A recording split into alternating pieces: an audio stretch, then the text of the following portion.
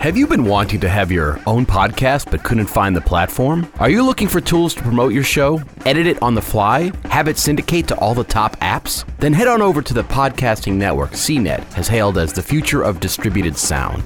YellowBloodyDick.com from MicroHard. Sign up today and use a promo code Jesus I Have a Boner Growing for 10% on. This following episode contains spoilers for the film or films being discussed. You have been warned.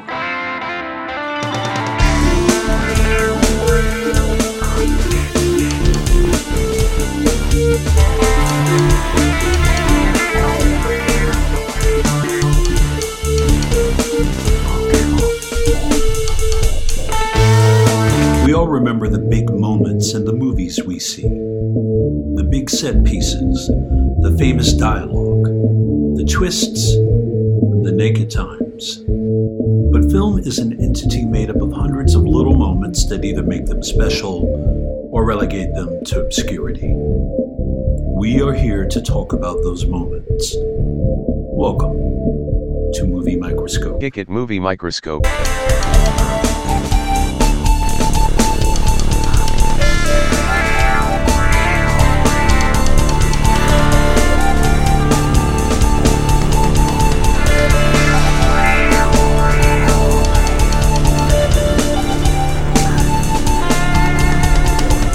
Today's episode is 1984's Red Dawn. Ladies and gentlemen, welcome to the latest Movie Microscope. My name is Nick Nunziata, and I'm your gracious host. Alongside me, the erstwhile, sidewhile, armadillo touching, pecan, pancake, and crust and loving, touching the water bags, Mr. Justin Waddell himself. How's it going, Justin? Oh, it's fine. Thanks for asking. It's early, Nick. It's early in the morning here. I want to wish you a grand rising. Well, thank you, sir. Good morning, not good enough. You know? Yeah. You got to up it a little bit. You got to hit it with a little injection of, I guess give it a steroid. Give Good Morning a steroid. Yeah, I was over at the, Gnostic place hanging out the other day, Phoenix Dragon, looking at some metaphysical books and charms and crystals. Lady wished me a grand rising when I came in. I said, how'd you know I have a huge erection right now? I get super jazzed when I walk into a holistic bookstore. I'm loving that you got a new reading path ahead of you. What are you're taking in some, are you into crystals now? What's happening? I mean, I like to put crystals on my arm as I'm sitting, let the rocks rest on my body, you know? I think that's what you're supposed to do. I'm reading a book on how to mind nuzzle a Care Bear. I like how to drink tea with like the attitude of a German. You know, I've got like this one book about how to become, touch your inner unicorn in the tits. You know, sure. Yeah. And how's that working? Are you finding your life improved? No, it's actually worse. It's the same life except I have smelly stuff nearby. I do see people putting rocks and crystals. Yeah, that was a thing. You know, people resting rocks on themselves or crystals on themselves. I always was a little wondered maybe that would be put one of those things on my shoulder for the day or something. Maybe that would be there would be some kind of happiness attached to that. You say put it on your boulder? My shoulder. Oh, okay. I'm sorry. This life we lead is a myriad of challenges.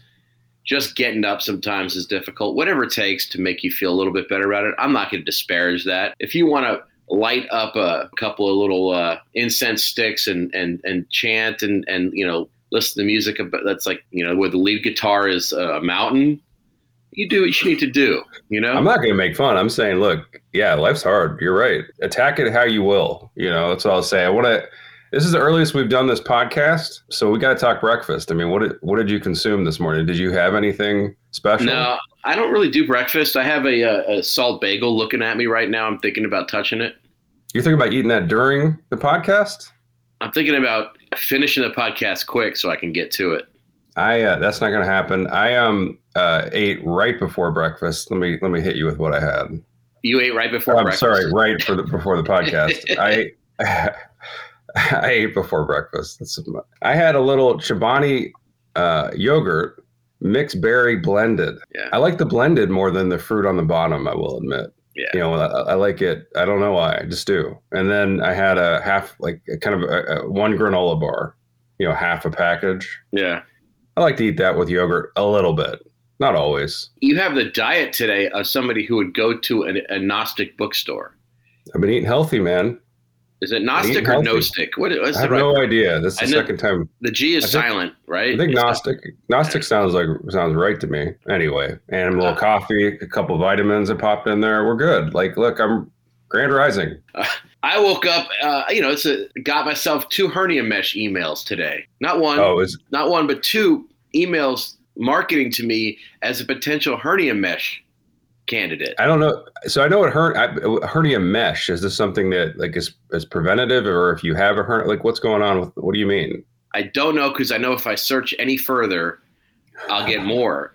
But I have a feeling it's either a treatment for some hernia issues or it's a disorder. They hit us with those ads now, like, hair loss ads. At least I get those. What else? Weight, I think. Yeah, they hit us with the getting older ads. I get hernia mesh. I get Cialis and hernia mesh. And then it's confused me because I had bought tickets to see hernia mesh open up. So I was really jazzed, and I was like, oh, am I going to get a behind the scenes VIP experience? Turns out, yes. Mesh is a tough word for me. I'm not a fan. It's an early Zoom. Yeah, a little fun to say though, mesh. Maybe I'm turning around on it. Have you ever had a mesh? Like, have you ever had mesh on anywhere in your body? Like, what's your mesh to non-mesh ratio in your life? I've never meshed, but I'm a huge fan of BB Besh, Sure, yeah. I can't say I've had a mesh. Okay, let's go. Let's take a pivot though. Yeah, you're right. This is we're doing this at the crack because we're early. It's early, so we're usually sharp. We're quick, right? Like it's like these. This is a cracking part of the episode. Right now, I feel like I'm floundering. You know what I'm saying? I'm rubbing sleep out of my eyes. I'd love to have some flounder right now. Flounder in the morning, huh? Flounder in the morning. I mean, lox, right? Lox and bagels. Sure, yeah, lox, of course. But you've never had flounder morning? No? I don't know if you guys are aware. There is some conflict going on overseas right now. Justin was on the road, and I don't know how you happened upon Red Dawn in your hotel or whatever. It was a fateful choice, to be sure, especially for me. And we started talking, and we decided to pivot from what we were going to do for our next episode to this, Red Dawn. Mm-hmm. And in the spirit of what's going on over there, we figured we'd throw our little piece into this and wake up a little bit early. Yeah, do Red Dawn at dawn. A little something special for this one. Do something a little out of the ordinary. Yeah, I was in a hotel room. I imagine they were playing this movie because of what's happening. And so that it brought back a lot of... Well, I mean, I don't know. It just seems like a weird time to play this movie. And then it just brought back a lot of memories because this is a movie that I used to watch a lot when I was a kid, when I was a youngin'. Yeah, if you're of a certain age, this movie was omnipresent. I remember when I saw it in the theater, it was a rah movie for kids. You felt a little, it felt close. I guess how somebody in the next generation might have felt when they saw Toy Soldiers. It was a little scary, this movie, to me. It was obviously violent. It's also like the first, I believe, PG-13 movie, right? It's close. It is. Yeah. And so there was something about it that was like a little bit controversial is the wrong word, but it felt like you were seeing, something a little bit like a little more violent, a little more, I guess, more violent than I was used to at that point. So, and it certainly, I think at the time was like kind of controversial for its violence, correct? Yeah. Well, it's a Milius joint. Mm-hmm. So he's certainly a red-blooded, steak-eating, amendment-protecting, big old dude, and I guess that certainly carries over into his work. It was at a time where the idea of a bunch of kids with guns near schools doing shit was really far-fetched. He did this right after Conan, right? Didn't he do this back-to-back? Probably, yeah. Correct? So I mean, I think we're doing a good deed by talking about it. A lot of people have been asking for it. I wonder if anybody remembers. Is this movie remembered? I know absolutely. They remade it. They remade it in 2012, which I haven't seen. Did you see the sequel, the remake? Of course I did. I did not see it. I don't miss a Josh Hutcherson performance. But Chris Hemsworth. Yeah. Who was in? Is that a big cast in that? I think you nailed it. I think you got all the big names out of the way already. I know they changed the bad guy in that one. Well, they were gonna do China, maybe? China, and then they changed it to North Korea. And I read on the trivia that it cost them only $1 million to change the nationality. So good for them. Money well spent. They should do Rapa Nui and change the nationality for $1 million on that too. But honestly, if you're of our age group, this movie was huge. It was, yeah. It was a huge deal. Was it 84? 84 came out. Yep. Reagan was in office. The things, the art of the time was definitely, you look at Taps, which was a few years before this, another kind of violent, I don't know if it was for you, but that movie really had a big effect on me. Seeing kids die and seeing kids fighting and all that kind of stuff. I guess that's what I was trying to say earlier. This movie disturbed me a little bit, and so did Taps, especially when that kid gets shot in Taps. Of course. Yeah. That's in this movie. I remember this movie perfect. I remember everything about this movie, every scene. I know, and I don't think it's the same way for you, right? This wasn't as big of a movie for you. No, to me, it's more like I'm watching the movie and I'm starting. It's like when you start to remember when you were abused. It's like certain things start coming back. You're unlocking past abuse. That's what's happening when I watch it. Okay, I have an affection for this movie, and I don't think I think it's probably pretty problematic, but I do have a certain affection for this movie, and I don't know why. I don't know if it's because Swayze takes it deadly serious. He is so serious in this movie. No, it's a serious movie. There's not a lot of laughs here, but man, is he acting up a storm. I got to check. Never switches gears. Never. Did he ever switch gears in his career? Yeah, absolutely. He did. Yeah, he died. That's true. Yeah. That's a huge gear shift for him. He is full bore, Mr. Swayze is. I don't think he ever wasn't even Black Dog, I guess. Point Break. Yeah, I guess he's too radical in that too. He's amazing in Point Break. That's when it really works. I think it really fits it. He's having a little bit of fun there. And this one, he doesn't. I don't think he was having fun, obviously, and I don't think the castmates thought he was having fun. I don't think he was well loved on the set. When he is guttural, when he's screaming, it is so fun because he is. It's hard to take it seriously. It's like listening to Richard Marx sing. In the 80s, trying to tough it out, doesn't come true. Richard Marx, Twitter is Richard Marx. Oh, I love it. Yeah, he's on there getting in fights with people. Mm-hmm. And I don't hate Richard Marx, but I do. I used to love it. This guy with this bouffant, singing tough. Yeah, he did have so much hair. He had good hair. Is he still rocking big hair these days? I haven't seen a picture. He keeps it short, but because he got a bunch of hair mesh advertisements sent his way. I know a Zoom about him. We might have talked about this before, but he's married to MTV's Daisy Fuentes. Good on him.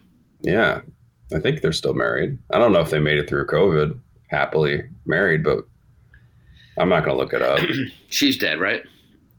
No, of course not. Another huge Zoom. One of the Marx brothers. Yeah, distant. Does spell it like the Marx, doesn't he? I got some bad news. Is Groucho's grandpa?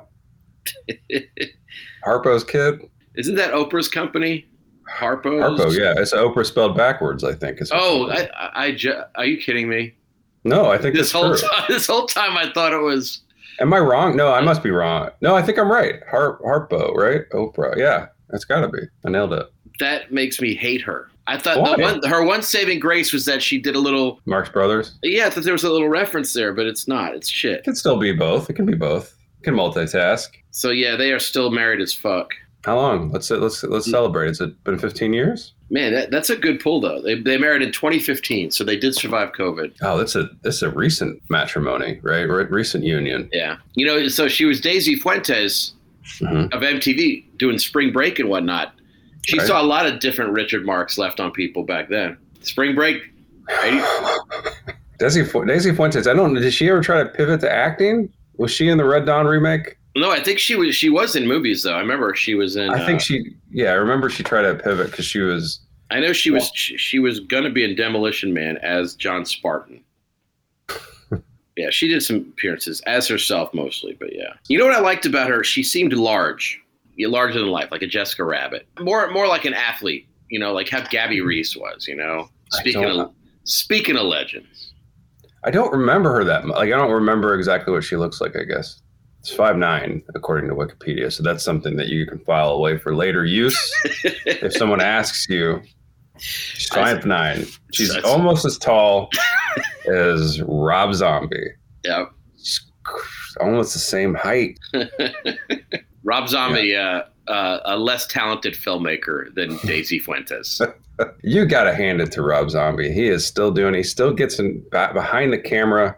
He still works with actors and calls shots. Nobody's he overachieved. Still cobbles together shit films for years and years. And he still casts his lovely wife as his leading lady all the time. He's committed. What's her name? Sherry Tom Cullen.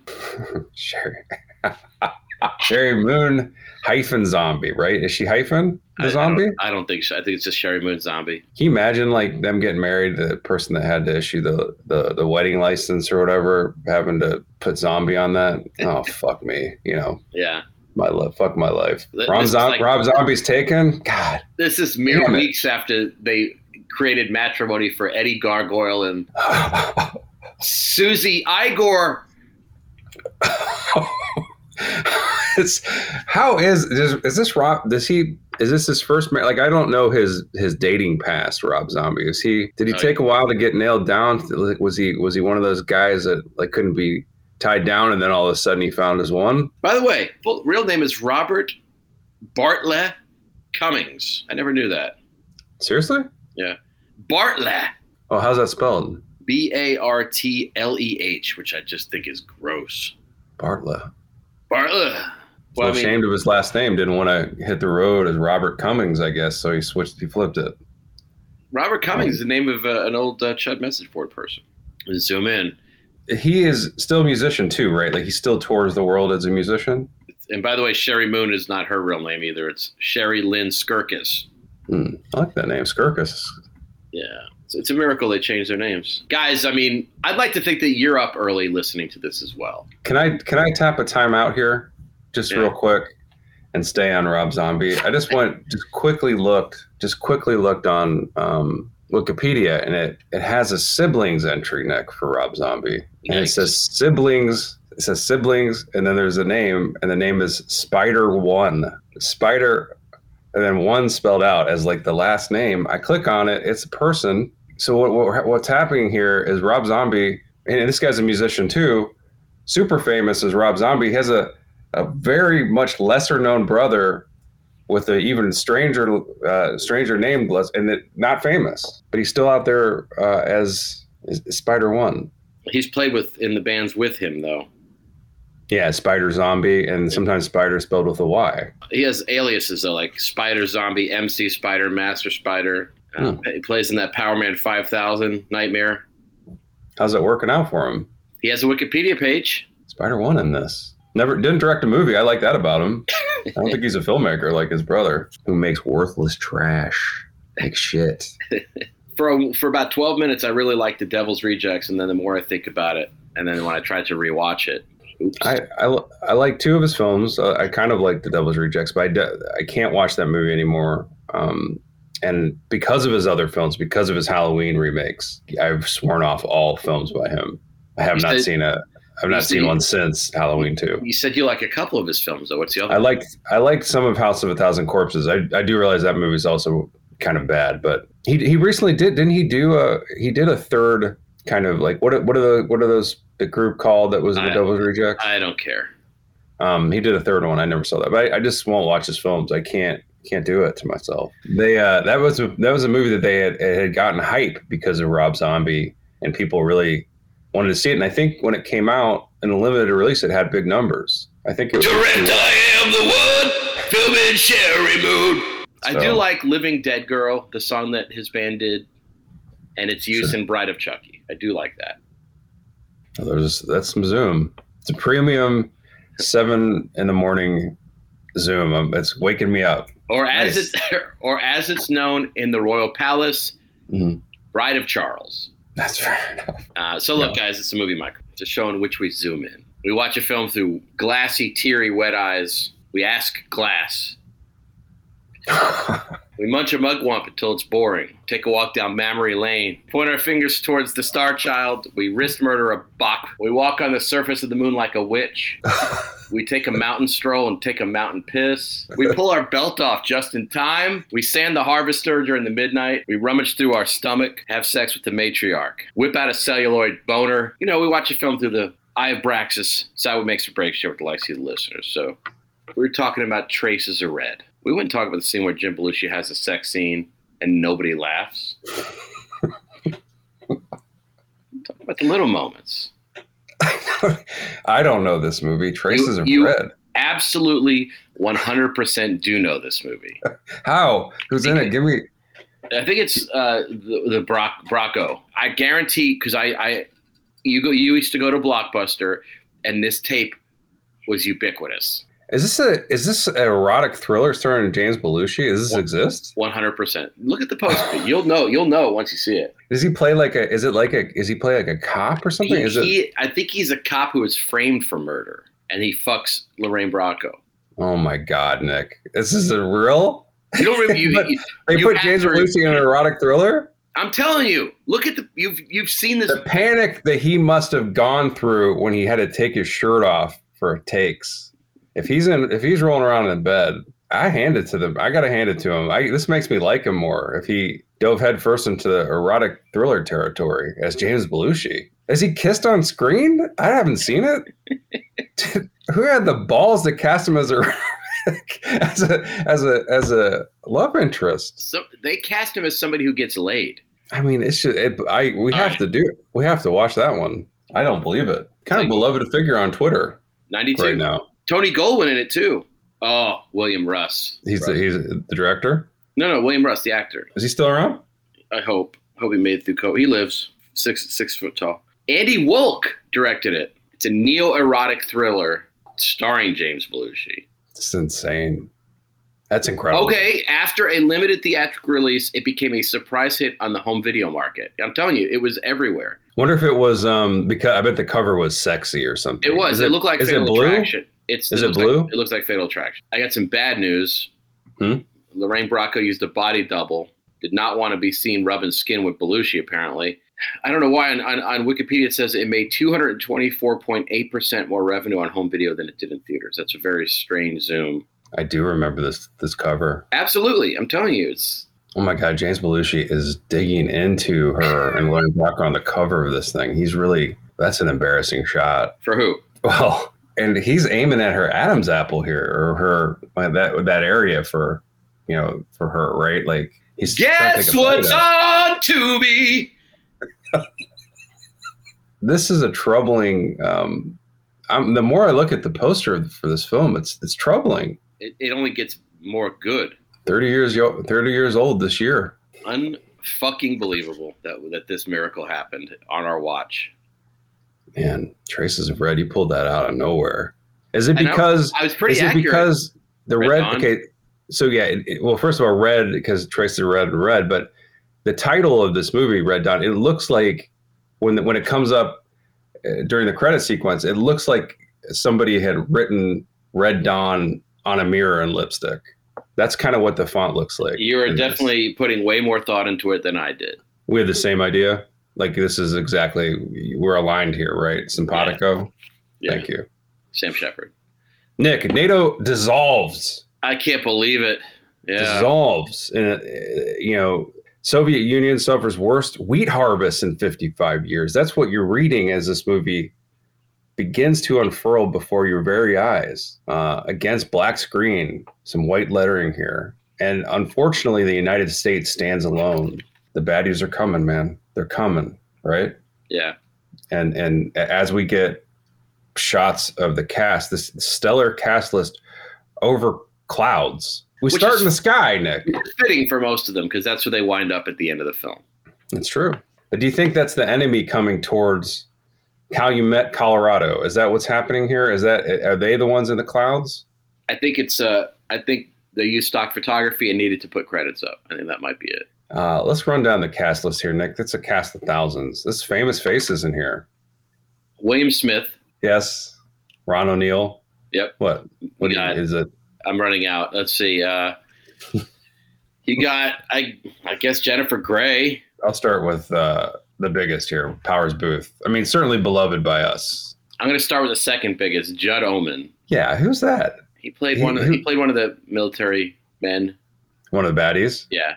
Of course, you got Pat Kirk Swayze in here. Is that his middle name? No, it's Patrick Swayze. That's that old guy that died, Ben something or other. He's dead. Yeah, Ben Johnson. Charlie Sheen in here. Frank McRae from Lockup. A short-lived performance in this, but memorable. You got Harry Dean Stanton. You got Darren Dalton, not the catcher for the Phillies. From Outsiders, you got C. Thomas Howell. A little zoom in, his first name, C. You know what the C stands for? Calabos. That's right. Call back. You got Charles Sheen. I think I said Charles Sheen, but I did not say Leah Thompson. Leah Thompson, who was a childhood crush of mine. I was a big fan. You did not like her. I did. I never liked her, but I did like Jennifer Grey. So we both have childhood crush in it. True. Did we nail everybody here? There's a couple other people, like there's Danny Savage, I think. There's one of the kids. I looked up, Brad Savage.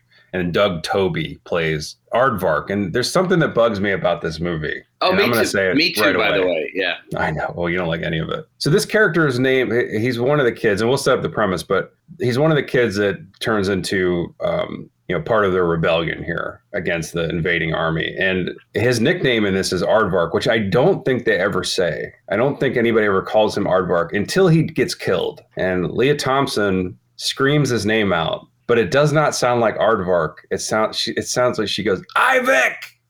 And so I had to put the subtitles on because I was like, what is she saying? Is his name Ivik or is it Isaac or something? And the subtitles, she says, Ivik!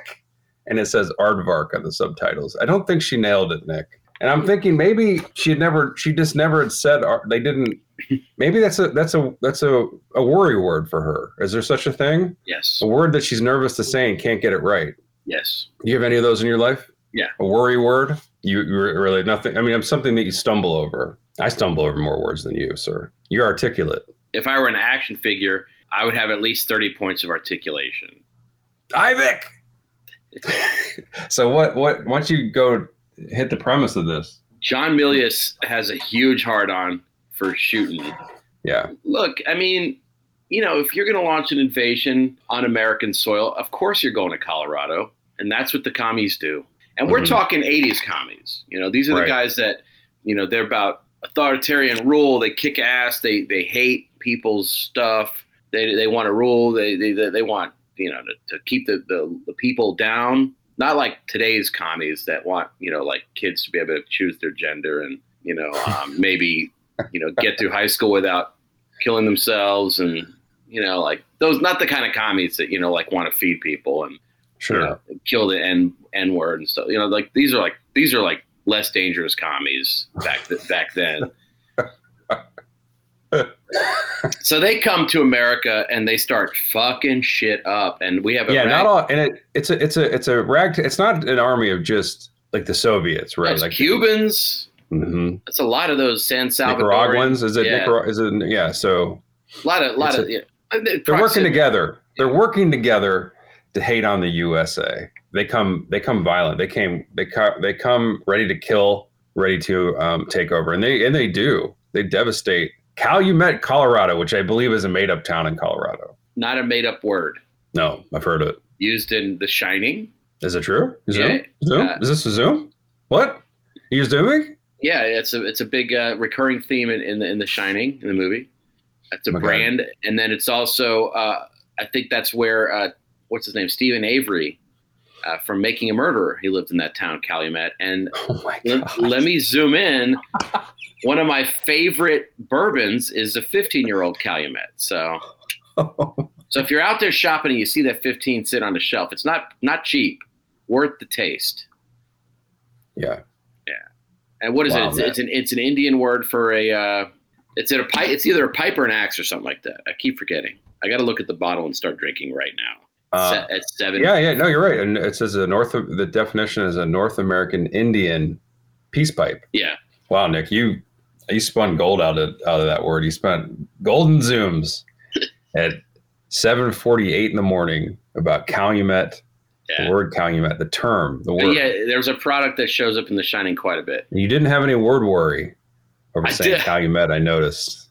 Yeah, you're right. Like it's, in this movie is what would happen if an outside group invaded our country, right? Like if we were destroyed from the outside instead of what we're currently on track for, destroyed from the inside. You know, Exactly, so yeah. So this is a fictional movie. This is a science fictional movie in a way. It's a forecast. It was made in 84. I believe it's set in 1989 or something. Yeah. Yeah. Another zoom. On the lip of the future, this movie. That's its original title.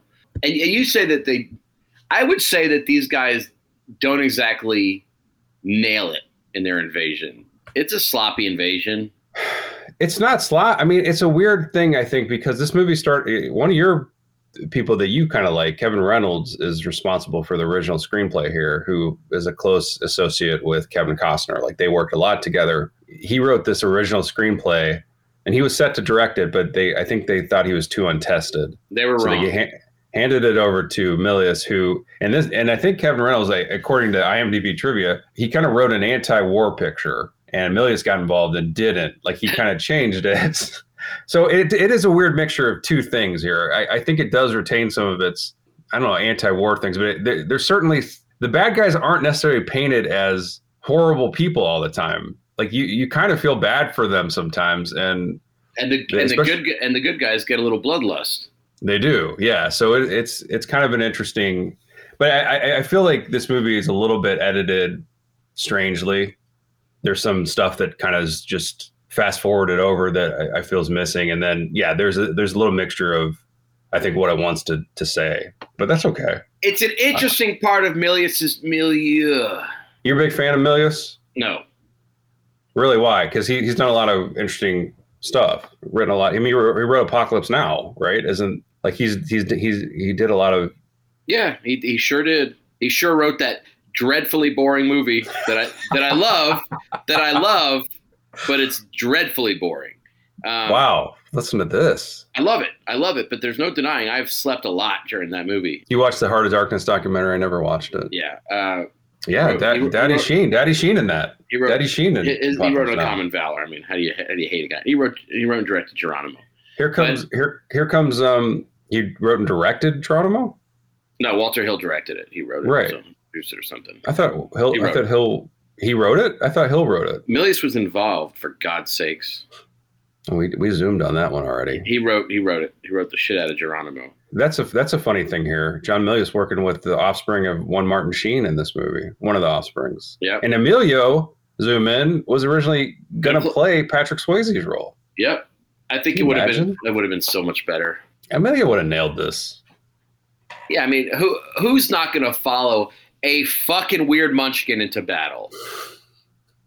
A weird flaxen-haired munchkin leading these guys into battle, you know? The old Emilio left his Disney Plus series over the vaccine mandates, I think that's the rumor. He was in the Mighty Ducks, reboot or whatever the series would, and then for season 2, I think, now I might be wrong, I think he's not coming back because of the vaccine mandates. But then I think he also released a press statement that he's like, that's overblown. That's not why I'm coming back. So I don't know if it's true. He's like, Emilio put his foot down, though. He's like, it may have to do with the fact that I'm not a huge fan of having to receive a vaccination, or maybe the fact that 3 decades of my life being tied to Mighty Ducks. A lot of, and then Howard the Duck with Leah Thompson. There's a lot of duck work between these linked actors. And let's face it, Patrick Swayze ducked COVID. He did. By the way, we didn't mention Lane Smith being in this. He was great in this too. He's got an amazing scene. And we didn't mention Movie Microscope burgeoning legend Pepe Serna in this. That's right. Yeah, there's a lot of people in this movie. Once we do The Rookie, he will officially enter the pantheon of a legend. And he's in the main baddie in The Rookie? No, he is their boss. And oh God, really? There is an exquisite bouquet of the flair in which he overacts in that film. I've literally never seen anything like it. This movie, by the way, I'm going to do a quick zoom that I noticed, and I don't know because if this movie is presented in HD, you can watch it on, where is this playing? Where did I watch it? Stars, that's right. And it doesn't look great, by the way. It doesn't grate in any way. There's nothing that grates about it. You watch it and nothing great happens. That started out as a compliment. Nothing great. So I don't know what it is, but there are fake tears throughout this movie. They always cut to characters that have been crying, and they have these, like, it's almost like these pasted on tears on their face. Did you notice that? Yeah. And it's all over the place. Like, it's like they do it a lot. And I wonder if it's because back then it looked fine, but now with, better quality film processing or whatever, it doesn't look great. Looks strange. Crocodile tears, Nick, I think is the official industry term. They squeeze the tears from a crocodile and paste it on the actors' faces. I don't know the process exactly. No, they call them crocodile tears because you see what happens is they form without any real emotion attached to them. Oh, I know what that means. Because they are applied to their face by a crocodile. I was got to get defensive. I know what that means. I know what crocodile tears are. Speaking of, the legendary Alligator recently had a revival on video. Right? John Sayles, what's the guy that directed Cujo? Directed it? Louis. I mean, you're going to know. I'm not going to know this. Well, anyway, it's that just got a remaster. That's a fun movie. Louis T. I've never seen it. Oh, it's a classic. Robert Forster? Bob Forster. It features an alligator, 30 feet long, I believe. And then that actor from The Godfather is in it too. It's not the movie that like somebody flushed like a baby alligator down the toilet. Yeah. That's the one? Yeah. That used to terrify me when I was a kid. I was like, I just was almost afraid to sit on toilets after I heard about the premise of that film, which that's crazy because the alligator grows way down in the pipes. Yeah. And then comes out. It doesn't come back through the toilet. Doesn't wiggle his way through the pipes again. No. That's still terrified. Yeah. He gets huge and comes out of the sewer. Yeah. It's a good movie, huh? I love it. And John Sayles famously wrote it. And it's one of those very well reviewed movies. It's always had that cult kind of tag associated with it. It was never, Sure. it never needed a revival. It was always beloved. John Sayles, one of the best to ever do it. Yep. By the way, I follow him on Facebook, and he is getting up there. And, Sure. And his wife does most of the posting because I don't know if he's in great health or if because he just doesn't want to be involved. I don't know if he's making movies anymore, but it's good to know he's out there. Also, one of those guys that he had acting aspirations. He's a very good actor. Yeah. Mm-hmm. But known primarily for his writing, then secondarily for his directing, and then way down like in around 10 for acting. Like he never was in anything huge, right? Like he was in a lot of his own stuff. Right. I think you're selling short his directing acumen. No. I love his movies. But I think he's primarily known for his writing. Yeah, because he used to do a lot of script doctoring and all that. Yeah. No, he's great. I'm trying to think of a movie that he's not they just hired him to act in. I'm trying to wonder, is there anything that he didn't write or direct that he was in? Yeah. Probably. Can't think off the top of my head. Yeah. Not in this. He's not in Red Dawn. But at the beginning of this movie, I'm glad we're 50 minutes in and we're talking about the beginning of the movie. Patrick Swayze, Charlie Sheen, and their buddy Aardvark. Patrick Swayze's dropping his brother, who's Charlie Sheen, off to school with his friend, like I said, Aardvark. Patrick Swayze playing a recent high school graduate, looking and is actually 32 in this movie. A little bit older than you'd expect. And all the kids are in history class getting taught about Genghis Khan when they look out the window and see some paratroopers. Yeah. That's a confusing sight to them. They're wondering what's going on. The teacher's like, well, they're off course. Let me go out there and greet them. Yeah. My first two notes, because like I said, I don't remember dick about this movie. My first two notes was Frank McRae in this with an exclamation point because I was excited. My next note is Frank McRae out of this. Right. So he almost instantly. He goes out as these soldiers have landed and are setting up weapons like guns, and he starts to try to understand what they're doing, and they spray this kind of terrified soldier, this soldier that's frantically trying to get his gun set on a stand, fires at Frank McRae and rips him apart with bullets, and then sprays the windows of the school where the kids are looking out and seeing what's happening. One kid does not make it in that shot. One kid gets a headshot, and that's the thing that always disturbed me. I couldn't believe that was a weird, like you had said, seeing that the kids are expendable in this was a weird one. When I was a child. I don't know what's a headshot. I just know that he's draped over the window. Yeah, they show a little bullet hole in his cute little bullet hole in his. It sucks. Yeah, I feel bad. And he doesn't. The good part about it, he doesn't look dead. It looks like he's acting. That's a small comfort. The kids are frantically trying to get out of this school because there's a siege happening, and Patrick Swayze goes and picks up his all the kids that become the rebel group in this film, or most of the kids. Right? He's got a pickup truck, and they skedaddle out of there. With a truckload of kids. And there's a scene where they're sort of escaping, and it's annoying as hell because they're shooting people and they're corralling people. They're doing two things, these soldiers. They're hoarding some people for captivity and they're shooting others. But it's weird that they choose not to shoot. When they do shoot, they don't shoot well. But they oftentimes just don't even shoot at it. There's a lot of scenes that are very awkwardly filmed where it's just weird. There's even a shot where a guy is obviously falling down while he's shooting, and they cut it right before he falls down. It's pretty bad. Yeah. It's a frantic scene. It's not exactly. It's not like The Escape. It's not like Dawn of the Dead, the remake, where's that shot where they kind of cut out of town. That's really cool. Sure. This is not cool. And this is small town America. Like John Milius sets the stage. Like, so you're seeing this quiet town. This is before.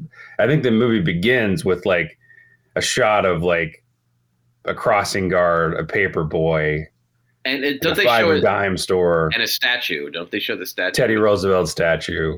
It's like busted with like with a line that I think reappears at the end of the film. But yeah, so this scene's trying to accomplish one thing, that basically that this is, there's an attack and these kids they have to fight to survive, right? They have to try to get away to survive. And so Swayze, they stop by C. Thomas Howell's daddy's store, and his dad sells guns and camping equipment. And he's like, boys, take what you need, get out of here. And, they load up the truck. And I always thought that was a great scene because they grab some fun stuff in that store. Yeah. And obviously grab guns and, bow and arrow and all that stuff. But one of the kids grabs a football. Of course. Still in his packaging, which I thought was nice. They grab some Cheerios, snacks, water. Oh, they grab a lot of soft drinks. A lot of soup. And they load up that truck, and as they're peeling away, the dad calls the police and says, I've been robbed. I told them to take a few things, not my whole store. No, I love it. I love it because, first of all, right before that, there's a shot where somebody has an NRA sticker on their car. Like, you can have my gun when you take it from my cold, dead fingers. Right. And then a guy takes his gun from his cold, dead fingers, which I thought was right. Yeah. But, that's kind of a famous shot from this, I think. No, I remembered it. There's nothing famous from this. And then after the shopping spree, C. Thomas Howell says to his father, "Tell Mom I love her." You remember what his dad's response is? No. Yeah. That's what he says? Yeah. Well, he's nervous. This is a big day for them. This is a tough day. He says, "Yeah." Well, I mean, have you never? They're parting, and parting is a sweet sorrow, and they know that they may never see each other again. Maybe throw your kid a bone. Say, I will tell her that you love her, and she loves you too, C. Thomas Howell. You are a great son. You'll be greatly missed. I'm about to get executed. Farewell. It said, yeah. What's his name? Is his name C. Thomas Howell? Is his name Robbie in this? Let's try to remember the actual characters' names, like before I look it up. Let's just try to go through. I know that Swayze's Jed. Sick Boy. Wrong movie. Mike? Right. I know that Powers Booth plays Andy and Swayze's Jed. I think Charlie Sheen plays Yeb Papatoon. Jennifer Grey plays Tony. I think I'm getting this right.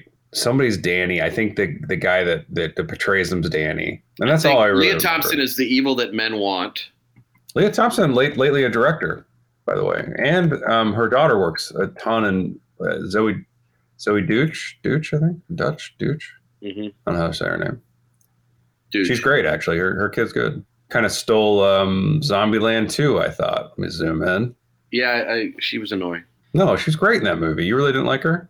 No, she was fine, but she was highlight. A little much after a while. Oh my God, Leah Thompson out here is directing episodes of Picard. She plays Erica. We live in the worst. We live in the worst universe. Yeah. So Robert C. Thomas Howell, Charlie Sheen plays Matt, which I'm not sure they ever say. The kid that survives, and then the betrayer is Daryl. But most importantly, Ron O'Neal plays Colonel Bella in this. Anyway, so they're heading to the mountains, Nick. They have to hide out because the army's invaded. They're tearing up the town.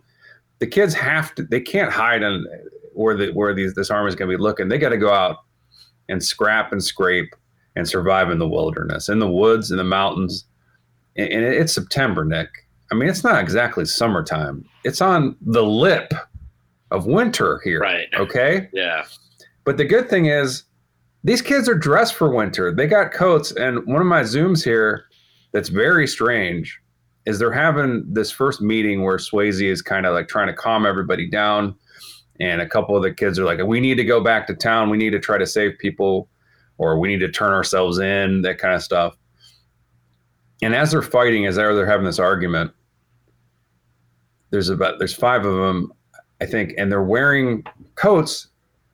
And it's almost like the costume designer there's 2 of them have the same gray puffer coat. Then 2 of them have the same beige puffer coat. Then one of them has blue. When you get a group of kids together, no one's having the same coat all the time. You know what I'm saying? Yeah. Unless, okay, maybe I'm wrong. Maybe they grabbed the coats from the hardware store, or not the hardware store, the C. Thomas Howell's daddy's store. Maybe they grabbed the coats there and I didn't see it. Probably. So anyway, Swayze's having this argument. He's trying to be the leader. And there's another zoom here as he keeps trying to put his hand in his pocket as he's, having these arguments with one of the other kids that wants to go back to town. And he's upset and he keeps trying to put his hand in his pocket, but the coat's too new or something. He doesn't know where it is. He cannot get his hand in his pocket. He tries it twice, and then they cut to him later. He's got his hands jammed in there. That's fantastic. That's a pretty big zoom. If you look in that scene, he misses pocket. Looks like I need to rewatch this movie. Twice. He slides his hands off the outer pocket. I'm telling you. I'm not lying. It's not a lie. I'm not here making stuff up. And a guy known for his dexterity. He's a ballet man. Not be able to thrust hands into pockets. That's an early career pitfall that Patrick Swayze faced. They're like, he was sweating bullets. He's like, man, I landed the triple Lindy with Jennifer Grey in Dirty Dancing, but I could not get thrust hand in pocket. Apparently Jennifer Grey and Swayze did not get along here. And I didn't know that. Did they not get along on Dirty Dancing either? I don't know. You don't know the ins and outs of DD? I know I've been to the lake where they filmed it. What is the lake called? Lake Lure. Really? Yeah. Oh, nice. That's another Jim Belushi erotic thriller. That's the second one he did, Lake Lure. Yeah, it's with him and the crocodile from Lake Placid. No, okay. So there's a sign in this that I don't know if you noticed. It's like come to Store Lake or something. Do you remember this sign? And when they're driving, it's like I was having hot flashes throughout this experience. I was like looking at my watch, dabbing my forehead, so I must have missed that. So come to Store. It's like STORRE Lake or something. I have a note. I'll come across it. But there is a fish, this provocative fish, like huge fish that's kind of like with a come hither look, like kind of a sexy look, like come to Store Lake, wink at the, like come find me. It's like a come upstream look. And it's, come fish me out of the lake. And then we can get up to some dirty business. Like that's what it seems like it's saying in that sign. You did not notice this? Are you talking about the fuck my gills fish? I'm just saying. I don't think might be the first time that I've seen a movie capture. I mean, whatever we all know about fish, a sexy creature, a sexy beast. You know? Right. A water nymph, if I've ever heard one. A slippery, just a narf. Speaking of sexual times. Yes. Before they arrive up the mountain, they're forced. Their car breaks down after a skirmish with some baddies. Yeah, they get a roadblock. And there's a scene where one of the young men is forced to pee in the radiator of the truck. Oh, yep. And I was reading the IMDb trivia, and apparently a young Victor Salva saw this in the theater, decided he wanted to be a filmmaker. Yeah. So they all are like, we need to get this truck going because they hit a roadblock and they get fired upon, but then they get saved by like a jet or like a helicopter, something like shoots at the bad guys and they get saved. And so, they're trying to get their truck started, and Swayze plays this scene quite heavy.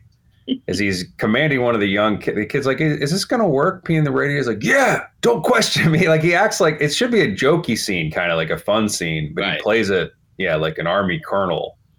Yeah. Commanding this kid to piss into the car. They cut out the scene where he has to shit in the gearbox too. That was a little prank. No, trust us. Take a big wet one here on this gear, and then charge. Yeah, what this is saying is that they forgot to grab water. They don't have any water with them, so they're headed into the mountains with all sorts of supplies. I think they got a light bright from this place. They got some wacky wall crawlers, but they forgot the water. Yeah. And they're like, that's going to be a problem, possibly, right? We do have RC Cola. And we have a pallet of condoms.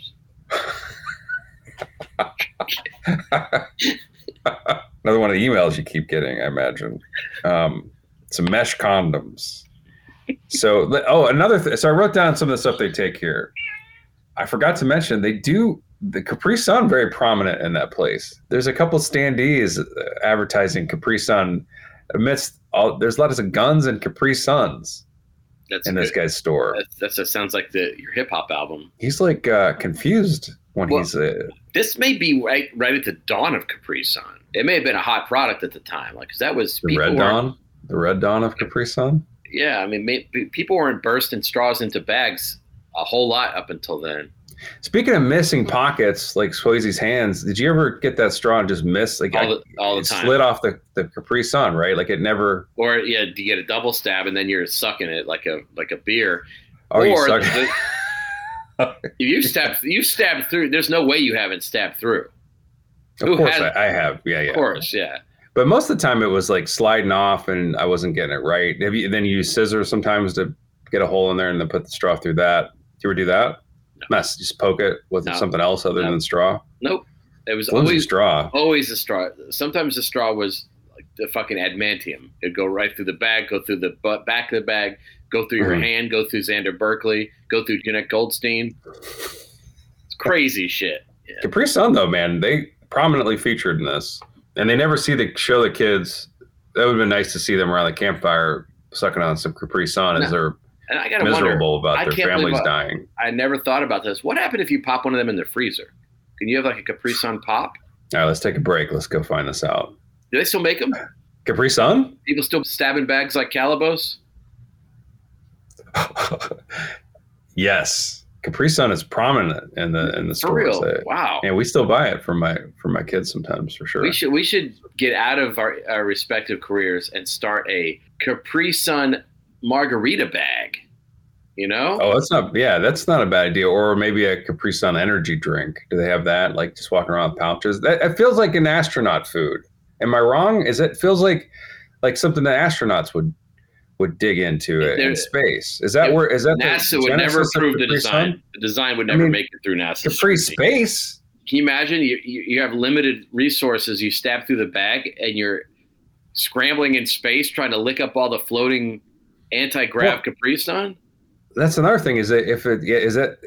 You're right. Can you get enough momentum to get the straw through the bag in space? You know, because everything is, you're always floating slowly in anti-gravity, right? Oh, that'd be frustrating trying to get the straw, enough momentum to get the straw. I don't know how it works. It just seems like it couldn't happen. Can you imagine Alien? Dallas is backed into a corner on the ship. Alien's patrolling. He tries to pop open a Capri Sun and oops, alerts the alien to his presence, first of all. Secondly, split splash and sticky liquid all over himself in that Nostromo. I draw attention to myself. The alien comes and tries to do. Is it Sulaco or the Nostromo in that one? Nostromo. Okay, just make. Come on, Nick. You know it. You're just. And so this is what I would do. I draw attention to myself. Alien would become beelining towards me, and everybody it's the frantic. I'm panicking. Alien does this little mouth shooter at me. It's what do they call that? Yeah, you're right. I duck, hold the Capri Sun up. It pops the Capri Sun bag. Yeah. With this little animal mouth, I run away, quickly drink that thing before the alien gets me. Anyway, I think we're off topic. I think the poster did say in space no one could pop the bag. See Thomas Howell wearing a Star Wars baseball cap in this. Wearing it cool too. Wearing it like a cool dude. See Thomas Howell in E.T., correct? If so, it has to be a tiny part. Yeah, he's one of the friends, I believe. So the argument here is they're having this fight, Jed's big thing is like their kids are like, we need to go back from Swayze's argument to get everybody to stay in the mountains because like some of the kids want to go back. They want to be with their family. They're worried about their families. He's like, I don't know about you, but my family want me to stay alive. He gives that argument, which sounds a little bit self-serving to me, but I get it. Yeah, you don't want to go back. It looks pretty bad down there. So he convinces everybody to stay. They hug it out. And then they start wearing tree branches and shooting animals. Drinking heart juice. Yeah, there's a thing here where they have another memorable scene to me. Sometimes called blood. They hunt a deer, they kill it, and then they make the two brothers say to C. Thomas Howell, who's this kind of scared kid, they make him drink the deer, the blood of his first kill. They said he's going to be forever changed after this, something their dad used to do with them, or it's like a ritual. And C. Thomas Howell was like, it's not that, he kept saying, it's not that bad. It's not that bad. And it does change him. He turns from scared kid to kind of a psycho in this. Can I zoom in? Mm-hmm. I don't think it was drinking the deer's heart that changed him. I think it was killing people. Well, he found out that his like he later finds out that his family's dead, or at least he knows his dad was murdered because they found guns missing. The kids took the guns, and so then that, of course, changes him. But they go back to town at some point. As his father's dying, C. Thomas shows, is mom dead too? His dad goes, yeah. They go back to town and they they convince Swayze that they need to go back to town and find out what's going on. They've been in the mountains for a while, and they kind of roll back into town, this occupied city of their small town of Calumet, walk down the streets and find their way to the drive-in. They at first hit this store where the woman kind of the woman that works there is telling them, their family, a lot of people are gathered up at the drive-in and been imprisoned there, and they go visit and find their dad. This is, Patrick Swayze and Charlie Sheen's daddy, played by Harry Dean Stanton. Legend. Speaking of Alien. Gives a very, he's got like a 5-minute turn in this, maybe less, but gives kind of a very memorable performance in this where he talks about, I know I was hard on you boys. Now you know why, that kind of thing. I know you hated me, but he talks about. And now you know why, because I knew that we were going to get invaded by a combination of Cubans and Argentinians. And the kids are crying, and, Harry Dean Stanton doesn't know where the mom is, says that there's no crying anymore. You can't cry. It's not time for crying. Get out of here. Save yourselves, that kind of thing. And as they're leaving, he says, avenge me to the boys. He shouts it. And they're like, all right, we got you. We got you, Dad. First, we need to watch you get shot later on. And here's where they pick up their hotties, though. They go to this cottage where Ben Johnson's hanging ass, and my favorite thing that I certainly didn't remember from this movie, the old Frozen radio. That is interesting. So yeah, they find their way to Ben Johnson. Yeah, he does. He gives them some supplies, and one of them is a radio he had hidden. I guess like some kind of something that he pulled out of his freezer. But yeah, it's an ice. So does this still work once it's thawed out? Well, the thing that there's no way that it works, but it's so funny. It's like because you have to put it in water for a long time before it becomes that frozen radio. So he's basically putting a radio, submerging it in water, and putting it in the freezer for hours, hoping. Yeah, but he's hiding stuff from the enemy. I just don't think that works. I think maybe surround it in a bag, put it in a Ziploc before you. Yeah, it looks like he put it in like some kind of pie holder or something like that. Yeah, exactly right. But I love that frozen radio. He's like, look, first of all, I'm going to give you a frozen radio. Secondly, I'm going to give you 2 vaginas. That's right. He's hidden some children in under his floorboards, and he gives them to the. This is where I think C. Thomas Howell finds out that his dad got killed, and then he gets some fake tears applied to his eyes. I just think it's very weird how the film delivers these 2 girls to them. It just feels. Now, granted, it just feels weird. I mean, granted, they end up being 2 of them are hard asses in the group, but. It's just so funny that these teenage boys and these guys are bequeathing these 2 girls. It just comes off a little weird to me.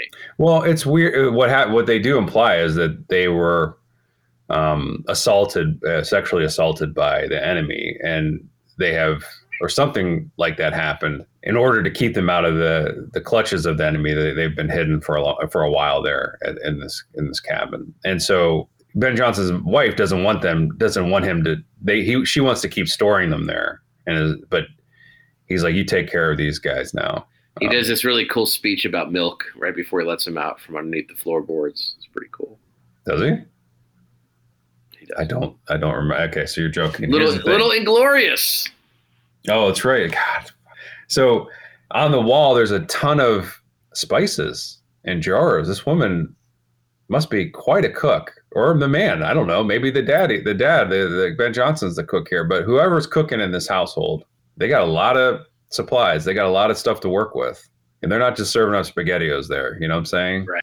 I got to take a hard, sad left. Went to 2 grocery stores yesterday. Could not find wagon wheels. Oh man, did you really look for them? I was looking hard. I was going to get you some, and they didn't have any.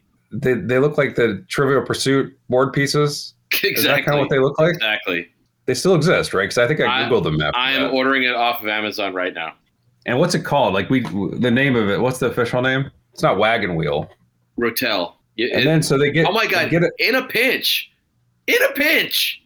What? You're missing some Trivia Pursuit pieces. You get a pea. That's perfect, right? You get a pea and some pasta. Yeah, fuck yeah. Play some trivia with some peas and food. You can subscribe to Wagon Wheels routinely delivered. Okay, I'm sorry. Go ahead. No, so so they get to the woods with these ladies, with these young women, and Leah Thompson, with the hugest zoom here, stares off into the distance and says, "Things are different now. No shit." You know what I'm saying? Now it has been months, at least a month, but she got some wild hair in this. I'll zoom in. She did not look like she had a brush here. She let those locks roam free. That's for damn sure. Doesn't look like she's, and maybe that's part of her commitment to the character. She was like, she wouldn't be worrying about brushing her hair, which is probably correct. She's got the wild mane on display. Yeah. Meanwhile, Swayze's out there combing the shit out of his hair, hogging the brush. Oh, I love their ice cream. All right, so I'm still. What are you still looking at Wagon Wheels trivia or what? No, I'm paying for Wagon Wheels. I could get it. If I hurry, I can have it tomorrow. A group of likable Russians take a time out and visit the Arafo National Forest for some sightseeing, and they're like having a good time. They're taking pictures. Unfortunately for them, they are attacked by our heroes, but not brutally murdered. But not before some lying translating happens. That's right. He's reading the sign. He's reading the sign about the battle, and he's changing it so that he's throwing in some editorial, which I thought was. He definitely is. Yeah. Yeah, they are likable and they are assassinated. One guy gets a bow and arrow to the back, and then Jennifer Grey shoots him a lot. He gets killed. Another guy gets killed. And one guy makes it back to the truck after getting shot, and he's like kind of the youngest. He makes it back, and the keys are in, not the truck, the Jeep. The keys are in the Jeep, but he decides to get on the horn to warn his fellow comrades something bad is taking place. Instead of zipping out of there, and then Swayze gives him a little headshot, little kiss, little bullet kiss. Yeah. But he looks like Swayze doesn't love killing. He always has that pained look on his face. Like he's forcing himself to cross a line. He is an actor for sure. The bad guys do not like that this happened. The ones that are dead? They don't like that they've lost 3 men to this guerrilla army, whatever is happening with these. They've lost a lot more than 3 at this point. No, this is the first attack. That's right. You're right. They make the Americans dig graves for them, and then they line them up for a firing squad and kill them, including, I think, Harry Dean Stanton. I think they killed the dad. Yeah, he gets shot the shit out of him right there. But this is the back and forth. This is the trading bodies between the 2 factions here now. Our heroes are taking out the bad guys, and the bad guys then are trying to retaliate ineffectively after this scene. Yeah, they sort of turn a corner and start to become an efficient machine out there doing their deeds. Oh, that's right. So this is what happens. So the firing squad part is witnessed by not the whole group, but Charlie Sheen wearing wheat. Nick, he's wearing wheat, crawling up to this, brutal murder, group murder. Just shoving it in the face of the Russians. Look how much wheat we have. I'm wearing it. You guys had a wheat shortage, and now you had to go to war because of it. He's wearing wheat. He's in a wheat field. Yeah, exactly. He's rubbing it in. But he definitely is wearing wheat. He's got a lot of wheat on him. He really took the time. Charlie Sheen's character in this loves wearing nature. Yeah. You notice that? He's always putting branches on himself. And he also is the one member of the group that wears an enemy's uniform. Like he's grabbed their white winter camouflage. I love the white camouflage in this. So do I. Yeah. It's great. They're prepared for Colorado. You got to give them that. Yeah. They're blending in with the cold landscape. Which was the G.I. Joe character? Snow Job? Yes. Okay. Game with skis. Right before the group gets killed, they start singing, "Oh Beautiful" first. They start singing very badly. And guess who ain't singing? Harry Dean. Oh, he ain't gonna sing. But that is the most off-key. It sounded like listening to Frank Sinatra. It's like so bad. Oh, they start screaming, singing. I don't blame them. They're scared. And Swayze. See, I agree that they're probably scared, but you figure like, all right, I know I'm dying. I'm going to belt this out. There's going to be a little sadness in these guys' eyes when they hear me singing beautifully and then they kill me. I think that's more important than anything. It's like, I want to impress them with my last minute. Charlie Sheen reports back apparently that everybody dead from what they did. The group is crying. And Swayze gives them a command. He says, "Don't cry ever again, as long as you live," he says, which is a tough one. And then he starts to cry, which, okay, I get it. Like he breaks his own rule as he clutches his brother. They start causing havoc. And we didn't really talk about this, but their home team, their sports team, is named the Wolverines. That's their high school mascot, and that's their team. And that's what they assume that name as their rebellious group, as this ragtag group of the scrappy group starts to fight back. They're the Wolverines, and they start graffitiing it everywhere, taking out. That was one of the first changes Milius did to Kevin Reynolds' script, because in Reynolds' script, their team's nickname was the Bastard Bitch. And a lot of times, so what they're doing is they're doing these small attacks. Like, so a tank rolls up to a gas station. Jennifer Grey's there on her bike with a picnic basket. They steal her shit from her and she starts to run away, and basket explodes. Of course.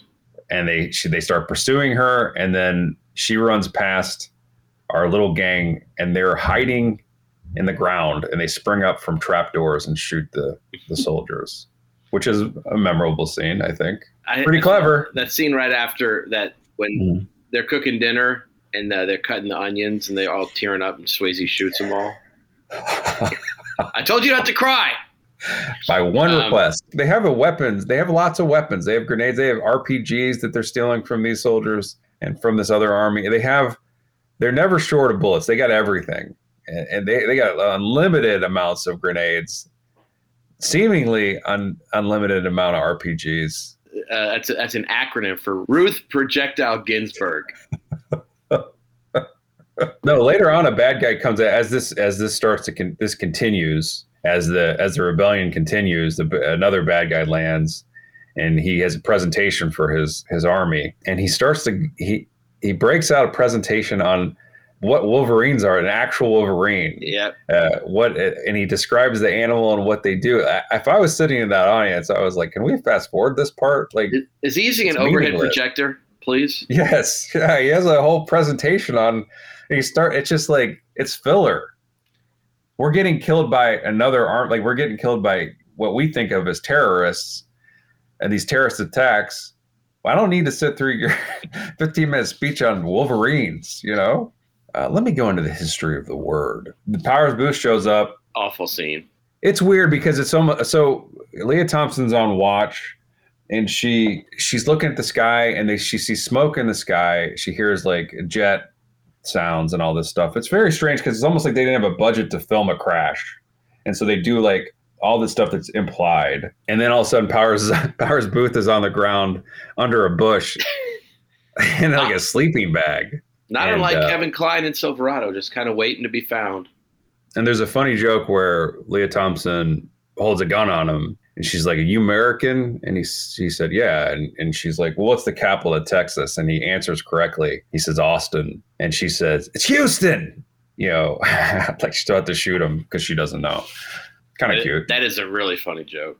Am I right? I mean, I'm not wrong, am I? I don't know. That's information we don't need. That'd be weird that Austin is the capital of Texas because it's the least Texas city in the entire damn state. Yeah, it's good. So Powers Booth is assimilated into the group, like he's taken in, and he has outside information. The kids don't know what's happening worldwide. They're cut off from news. He very solemnly tells them over some beans that he's eating, that the world's changed. America's been compromised, and in fact, I think mostly destroyed. And he says that they have a lot of China, Europe's sitting it out. China is helping them, but they've been nuked and all this stuff. The world's, and the kids are bummed. But Powers Booth appreciates what they're doing.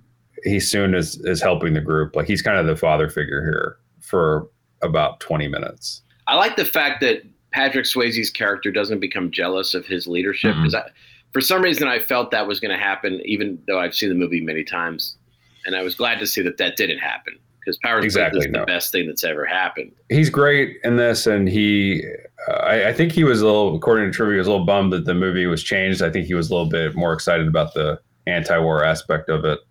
He gets a love interest in Leah Thompson, and I guess the test audiences responded poorly to it, so they cut off. They had a sex scene apparently, and they cut it out because Leah Thompson she's like supposed to be a high schooler in this, and Powers is maybe in his late 30s at this point. I don't know how old he was. Looking on Mark Duplass in this. Yeah, he's looking good though. Yeah, Powers Booth, man. Oh, and then they ask him about his family. And they said, "Do you have a family?" Do you have a family? He goes, "I don't know." He says it like everything he says is so it's so good. I don't know.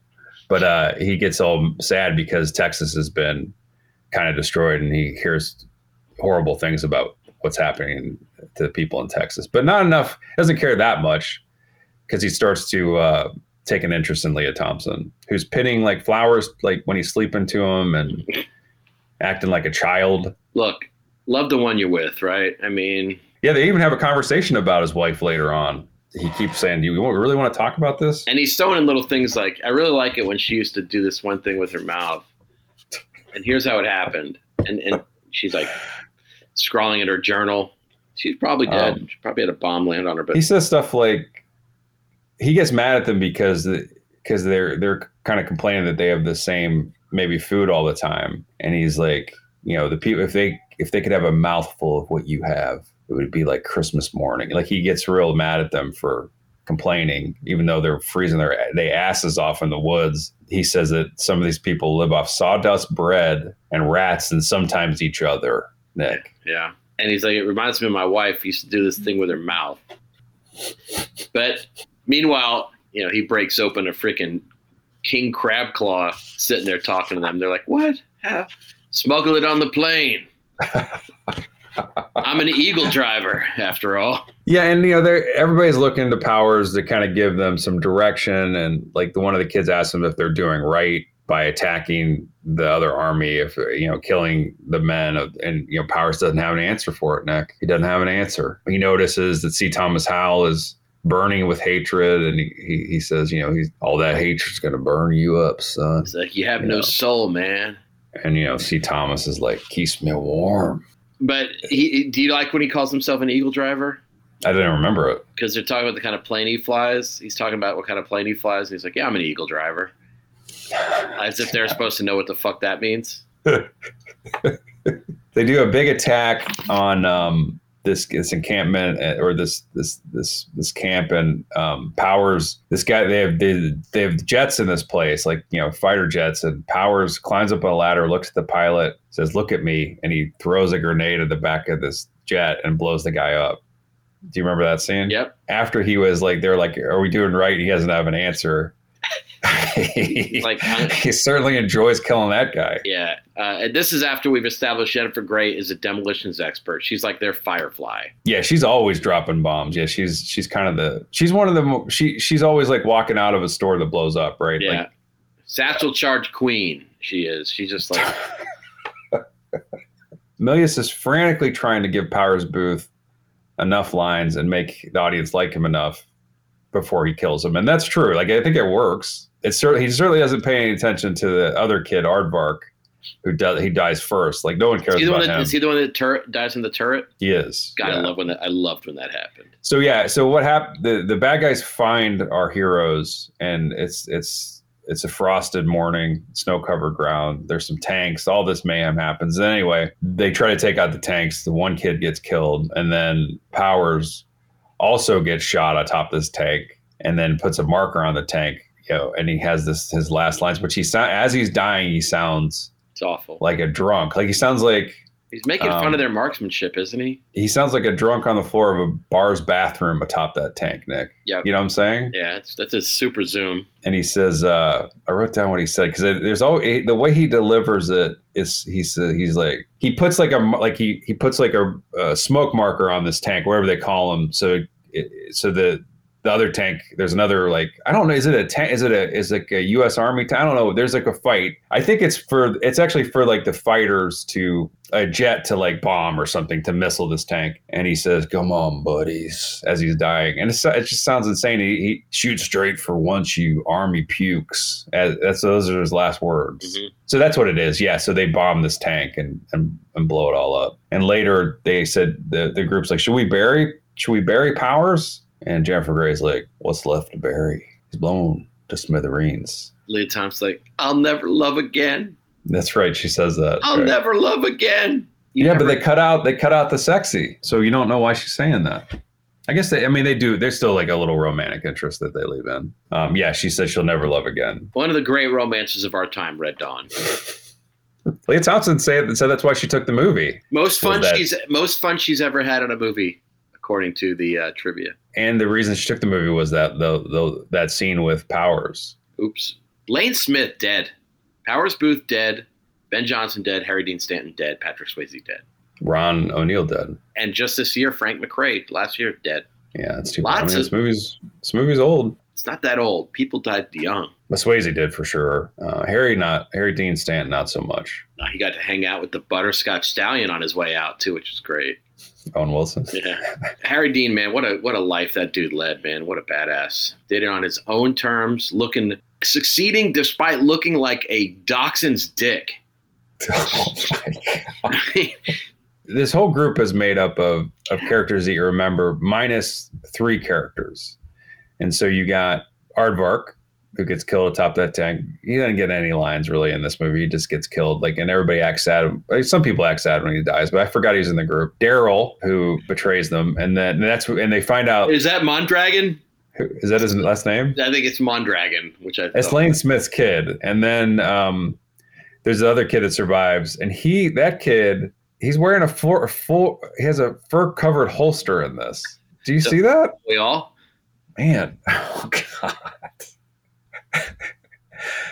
Someone gives so for Powers and Aardvark, they have a ceremony, like they kind of have a ceremony. Yeah, when they bury Aardvark, Swayze says, "I'll never love again." And somebody gives a big speech about how I think the kid with the fur covered holster, gives this big speech in hopes that it's really kind of rambling speech about hope they go to heaven and they forget about their deaths here so they can come back as children and as innocent. He has a long rambling speech. Like, I was like, man. I had a long rambling refilling my cup during that sequence. They can be little again and innocent, I guess. So that's why Victor Salva became a filmmaker. They realized that at some point these bad guys have like a tracker and it's beeping, and they get the jump on the bad guys, but they find out the beeping tracker is linked to Daryl. Somehow Charlie Sheen figures it out, and it's homing in on Daryl, and then they capture one of the soldiers anyway. They figured out that Daryl's betrayed them. His daddy made him swallow a tracker so the bad guys can find them, and he didn't tell anybody. And so then they have a scene where they execute the prisoner Patrick Swayze cannot bring himself to execute his friend, but old hardcore C. Thomas Howell sure can. And he zips him up with bullets.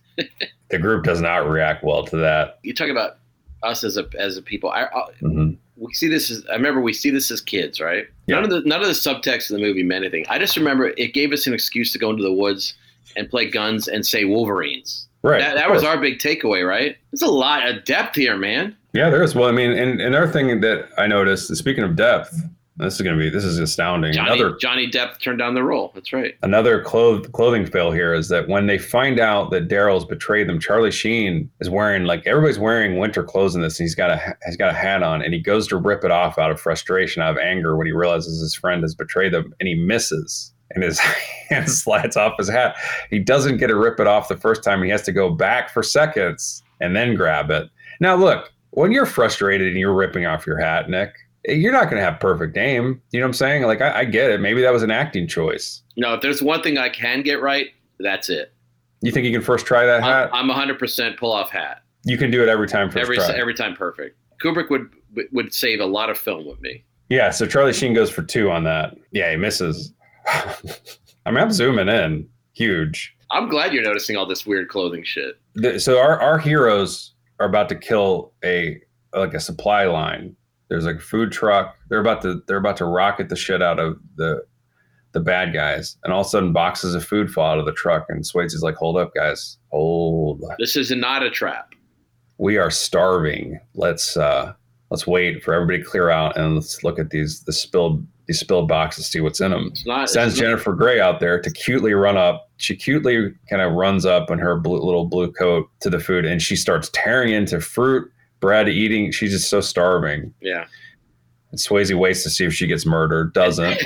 This is shortly after they bring in the big reinforcements on the bad guy side in the form of William Smith. Right, and he gives that Wolverine presentation. Yeah, he is speaking Russian because the actor was in the military and knew Russian, if you read that on IMDb trivia. But he has come in and he's like, we got to beat them at their own game. And that's what leads to change the rules. They're getting us here. We got to actually turn around and get them. So let's give them some fruit. And so Swayze is like suspicious, but they're starving. And so then he sends the rest of the group to pick up the food. And look, there's fruit there. There's bread. There's corn checks. I mean, this is just, when you're hungry, that's top 3 foods right there that you want to see, right? Yeah. Those are checks your body can cash. And they run back to the rocks and have a feast, right? They start to eat this stuff. Jennifer Grey starts to eat an orange and starts to squeeze it over Swayze's head. They're having a blast, Nick. Yeah. This is the first time. This is the first moment in a long time that they're at peace. They are the farthest away from a helicopter gunship shooting at them. Uh-oh, Swayze hears something. What's that sound? It's the sound of Jennifer Grey about to get shot in the chest by a helicopter. Yeah, they have a Rambo 3 attack helicopter. 2 of them. Yeah, maybe 3 actually. They got a lot. Bill Smith in one of them. So her coat gets puffed. So when she gets shot, her little like coat explodes, kind of like in Prophecy, right? When the sleeping bag. Yeah. Very anyway. much, yeah. And so Swayze puts her on. They have horses at this point, by the way. They're always on horses, and Swayze puts her on the back of his horse and clops off with her, and the rest of the group skedaddles. And as these helicopters are in hot pursuit, and this is when some of the characters that you care about besides Powers take the loss. Such as C. Thomas. Do we care about him? I mean, sort of. He's like one of the main characters, I guess. The weird thing is he RPGs one of the helicopters, but he RPGs like the kind of the gunner in the helicopter. He doesn't blow up the helicopter. He just shoots that guy out of the helicopter. Yeah. So he kind of misses in a weird way. Yeah. And then he gets run down by he gets machine gunned to death or whatever, gunned to death. Jennifer Grey has a scene with Swayze where she's dying under a tree and she wants him to kill her. He can't do it. By the way, was Secret Admirer a big film for you as a youth? Who's in it? C. Thomas Howell. No. God, that's a big one for me. Who did I crush on? Who was the girl in that? Was it Lori Loughlin? I crushed big on that movie. Maybe it was Lori Loughlin. I'm looking it up. That movie was a big one for me, huge one. What's My Tutor? That was more. That's Karen Kay. My Tutor? Yeah, I think so. That was a little bit bigger for me. C. Thomas Howell, man. Always working. Jesus, I got to scroll. My thumb's going to break. I did stop. Up on The Walking Dead. I did stop at Hidalgo for a second there. Okay. He was in Tank. That's right. Secret Admirer, the love interest is Lori Loughlin and Kelly Preston. That was a huge crush for me. And Fred Ward. Cliff DeYoung. That Courtney Gaines in this. Corey Haim. Is he in Secret Admirer? Oh my God. All right. This is a Doug Savant early role. Please tell me it's on Tubi. What a day this will be if we discover that Traces of Red and Secret Admirer are available. Towards the end, Tubi! Getting towards the end here, Nick, their group has been depleted. They're -4 now. Okay. Bodies in the ground. There's only 4 of them left. And you got Leah Thompson, an unknown kid. And you got the 2 brothers, one brother Swayze and brother Sheen. And those guys say, look, Swayze, he's out there being sad in the woods for a while. Against the woods, he's sad, looking like, death's about to come up. They're at the end. Like they're tired of fighting. Right. And Swayze says, look, me and Sheen are going to go into town and cause mayhem. You guys sit this one out. We're going to go on a suicide run. And Leah Thompson's like, all right, she's like, oh no, I want to go with. He's like, you don't have, he's like, okay. She's like, okay. Like, we're to kill ourselves. She's like, yeah. And so they do, and they hit town as Ron O'Neill, one of the bad guys, is writing a letter to his beloved wife, and they narrate it, and it's like he's talking about how he misses home, and he's going to retire. The efforts here are futile, like that kind of thing. It's a weird moment, I think, in this movie. You have sympathy for him, right? As their little home base get blown up by the boys, they start taking everybody out. And they're running around their cute little winterwear, and they got RPGs strapped to their back and guns. And JCPenney winter collection. They take out one of the main big Russian general, whatever. He's coming out of a little trailer. They blow that up. They get one of the guys is right, but when they do it, one of the guys is right behind him about to kill him. And the backblast from the RPG gets him in the eyes. Gets a little Boba Fett moment. Like they mistakenly take that guy out. You didn't notice. And so then they're hiding on a little train. And one of the bad guy notices it, and he shoots him up, and he gets Sheen, and he like follows the blood trail, and Swayze's there, and he's like, "You lose." Yeah. And the bad guy turns around in time, and they fire on each other. I don't know why Swayze doesn't need to say "you lose," just shoot him in the back. Did you fall asleep during all this? It just got to be so. Yeah, I don't like this stuff. They're dragging it out. Yeah. You don't like it? Anyway, so then Swayze drags his brother to the playground that Harry Dean Stanton mentioned earlier in his speech, and he's talking to his brother as his brother's dying. And his brother is dead. His brother is dead. You think so? He's talking to a dead Sheen. You think? Yeah, 100%. Charlie is out. So they're sitting on the bench. They're going to rest there for a while. And then it cuts to Leah Thompson slipping on a rock as she's walking downhill. And she has the final voiceover here about kind of what happened. And, they cut to like a little stone. They had been writing the names of the dead on this stone, this little group, and there's like a monument there now. And she says, "We're free now." They're not. They're not, though. I'm very sad. I noticed that there was a guy. It cuts to a blooper reel. You find out why his name is Aardvark, because he ate ants with his wee-wee. I noticed one guy falling down while shooting. One. You notice women slipping on rocks. You notice guys missing hats. I mean, I'm really. I've watched this movie so many times. Like I was looking for, these scenes are so familiar to me that I was able to notice little tiny moments that are important to everybody now. No, you noticed a lot of weird shit. I saw this in the theater multiple times, and I don't know why I'm such a bad person. There's moments in this that I love. There's stuff that I just remember.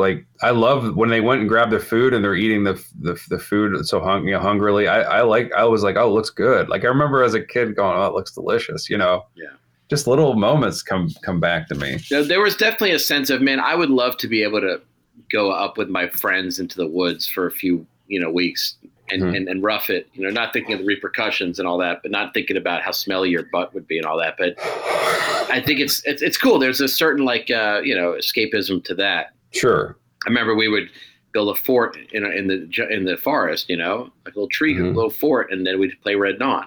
And unfortunately, nobody wanted to be the villain, so we had to pretend the villains were there. Is that true? Yeah. Nobody wanted to be, William Smith in this situation. So it'd be like 4 of us with our backs to each other, fighting off invisible opponents, Right. Sucked. Nowadays, of course, it'd be a lot different. Kids would be Google Earth, like they'd be like, "Oh, that's where the villain is. I see him, and then I'm gonna, I gotta level up." That's one thing the remake must have introduced, right? They had cell phones and stuff. I don't remember. We'll do it. We're doing every film, so we'll get there. Okay, we'll do it. We'll do it today. I like this 7 a.m. thing. Look, movie's over, but you're up there, trying to pass the time in the mountains. Somebody's put a makeshift tattoo gun together. What are you getting carved onto your flesh, man? That's a good question. There's probably there are Red Dawn tattoos, I imagine. Red Dawn Chong, co-star with C. Thomas and Soul Man. So ankle to scrot, I've got a tat of the piled up bodies of comrades. Like ankle to scrot, photorealistic bodies of comrades piled up from my ankle to my Sure. Gray, like a gray, like a very sad, like it looks like almost like a black and white war photograph all the way up my body, right up to the heater. That's amazing. Yeah. I'm going to get that. Remember that sexy fish I mentioned? Like with the come hither look, like, right. Come fish me out of the lake, a little wink, wink. I can get that on my bicep. The kind of the fish that just looks like, it's ready for some romance, ready for some flinging betwixt the sheets.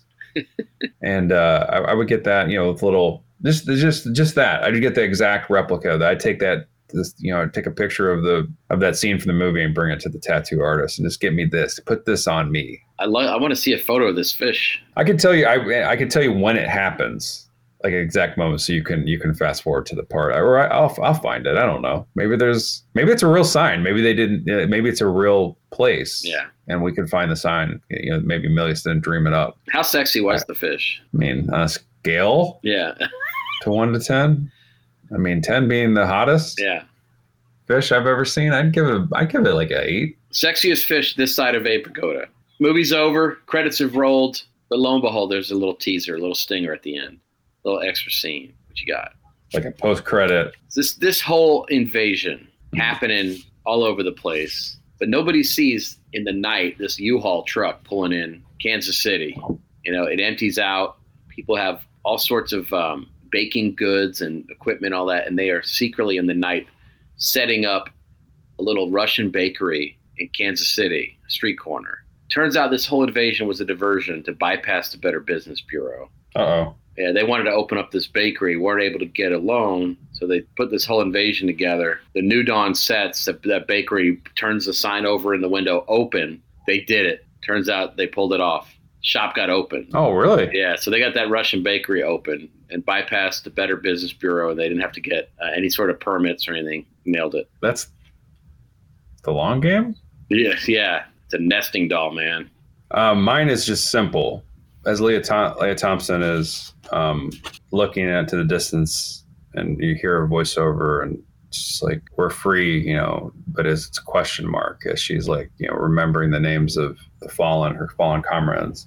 She hears a click, and as she starts to turn around, she gets shot point blank in the back of the head. It's the unknown character. He's a double agent, the unknown kid. So working for the baddies the whole time, Nick. Headshot, done. Then he runs quickly into town, starts high-fiving all the Russians. Long game. I don't know. I still don't know that character's name. Is it Danny? Am I right? Is it Dan? Is his name? I think his name is Danny. I think it's Bibis. And Daryl the guy Daryl, who is the person that turns on them, he was in The Outsiders, as I mentioned before. He was the guy I think that Ralph Macchio kills in The Outsiders with the ring and stuff. Do you remember? He plays his whole acting career is him playing like kind of unlikable people and working with the same handful of actors apparently. I wonder if he still works. Wasn't C. Thomas and Patrick in that? And one of the Sheens, Emilio, right? Shit, you're right. Yeah, Darren Dalton is his name, but not the now dead catcher from the Phillies, right? And he hasn't worked since 2012, but he did give it a go for a long time. Yep. Also writes. Oh my God, they've greenlit a sequel to Red Dawn, and you've been given all that coin. How are you going to spend that hard-earned? I would do a sidequel. All right. 100%. All right. A sidequel. And call it Before Red Dawn, and just have Julie Delpy, Ethan Hawke having their talking tour as all this mayhem breaks out. You know what I'm saying? Yeah. They're just as all this all the scenes happening here. They're romancing through all the mayhem that's happening in town as all the shootings. You know, they're holding. They you know what I'm saying? Yeah, that's what I do. You would set a precedent that's never happened in film history before. What? A sidequel that takes place at the same time called Before. It's a sidequel. I like it. Do they do a lot of sidequels? No. There has been sidequels, right? Basket Case 2. Is it? Yeah, fair enough. He's on his side. I know. So mine's not a sequel per se either, or per se. It's called Red Dawn Black Heart. Oh. And it's a Hearts of Darkness with Charlie Sheen. Mm-hmm. So it's like his grueling Hearts of Darkness adventure as they filmed Red Dawn. Oh, no. Looks like his paw on Apocalypse Now. It's like a Miliusquil. Does he? Well, you should do it with Swayze because you know how. Okay, well, I was just gonna say Sheen had a heart attack. Yeah. Swayze got frostbite on his fingertips. Yeah, but Charlie Sheen got a hernia mesh during this. Actually, Charlie Sheen probably got a bad blowy during this, so that was a traumatic for him. Sheen, I think this is Sheen's first movie, and I remember his dad is so famously anti-war, very liberal, and so when this came out, like Charlie Sheen was very outspoken about how much he was like kind of defiant, was saying if any commies ever try to attack us, like I would take up arms. Like he was kind of his anti-dad in this, like filling his little way. Yeah. Doing his own little rebellion against old Marty Sheen. Oh, by the way, all of this is covered in Red Dawn Black Heart. Is it? Yeah. Mm-hmm. He's also talking. There's this really traumatic moment where he receives an early draft of the Navy SEAL script. This is years away, Charles, but just keep it in mind. Yeah. You gotta rebel against your dad. Like you have to do it. Like you have to do it in public because the only reason he's in movies is because of his dad. You know, like that's the one reason that Charlie Sheen has a career is because his dad had a career. So in his first movie, he really like struck out against Pops. Ramon Estevez didn't have that problem. Look, you've been given the financing to have your own business associated with Red Dawn. Escrow is underneath itself. How do you do it? Mm-hmm. Wear wheat. That's my business. Wear wheat. I would just make that same outfit that Charlie Sheen, when he's pasted like a lot of wheat to his head and body and crawls through wheat. Yeah. Jim Wheat wrote. What did he write? He wrote The Fly. Jim Wheat? Yeah. I don't know. I think he may have worked on Alien too. Yeah, so that's it. I would make outfits, clothing made from, with wheat on it, I guess, and I'd use real wheat, none of that fabricated fake wheat. So the clothes would have a shelf life. I'm thinking it through. Should I use artificial wheat? I mean, help me think this through. What do you think? Artificial is the way to go, or real wheat? Real wheat. I think real wheat would give you a nice smell. Plus, in a pinch, yum. I mean, who doesn't want to wear wheat? What would you call the product? Would you call it Wear Wheat? Yes. Okay. I said that. Did you not hear me? It doesn't roll off the tongue as much as I would hope. Wear wheat. I think it's quite memorable. Even if it was wheatwear, I think it would fit better. But it's your business. No. Okay. No. Wait. Wear wheat. And Jim Wheat wrote Pitch Black and Fly 2, by the way. And if you misplaced your outfit, you could just scream the title of the product out. He wrote Fly 2 and Pitch Black and other things. Nightmare on Elm Street 4. He didn't write. He wrote Pitch Black. Can I ask that you do a wheat straitjacket? Sure, I'm taking requests. Just so I could crack an insane in the main grain joke. Nick, our fans are everything to us. We listen. We're listening at Wear Wheat. We hear you. A straitjacket, we got it. You want to crack a joke? We'll do it. We'll put the time in to make a wheat straitjacket. What a great name for a character, Wheat Straitjacket. So I have created what you would call a what's that term that they use? A novelty. You know how like they sell those Groucho Marx fake nose and glasses things? I do know that. Very famous for a while there. Harpo, actually. Big. Yeah. I think that's their logo, isn't it? No, it can't be. Anyway, I've done that, but it's Jennifer Grey's original nose. Oh. You can get Jennifer Grey's nose with a rubber band so you can wrap it on, put on your head. It's a schnoz, schnoz. I love that word. It's Jennifer Grey's original, the OG schnoz. Right. And then also we have, you can't have a store with one product, right? So I also have a Jennifer Grey fake nose, and I have a Jennifer Grey real grenade that you could throw and blow up a friend, carpet bomb somebody. Yeah, she famously got a nose job, and then she kind of had to restart because she looked so different that no one really had a wonderful associated nose. with her. Her nose was beautiful. Oh yeah, I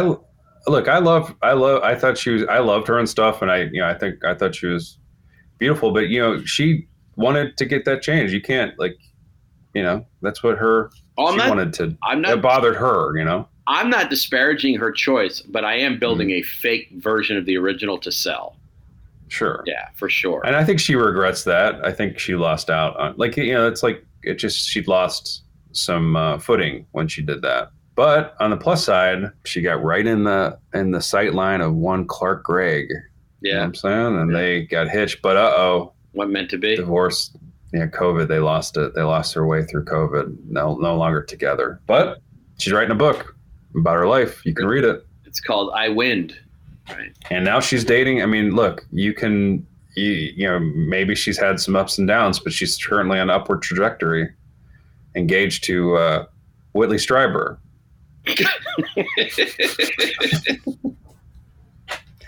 He's interested, Nick. Definitely interested. And also a spokesman for We Wheat. I'm sorry, Where Wheat. We figured close enough, You know who is monitoring this courtship heavily? Who? Mr. K. That's right. From Dreamcatcher.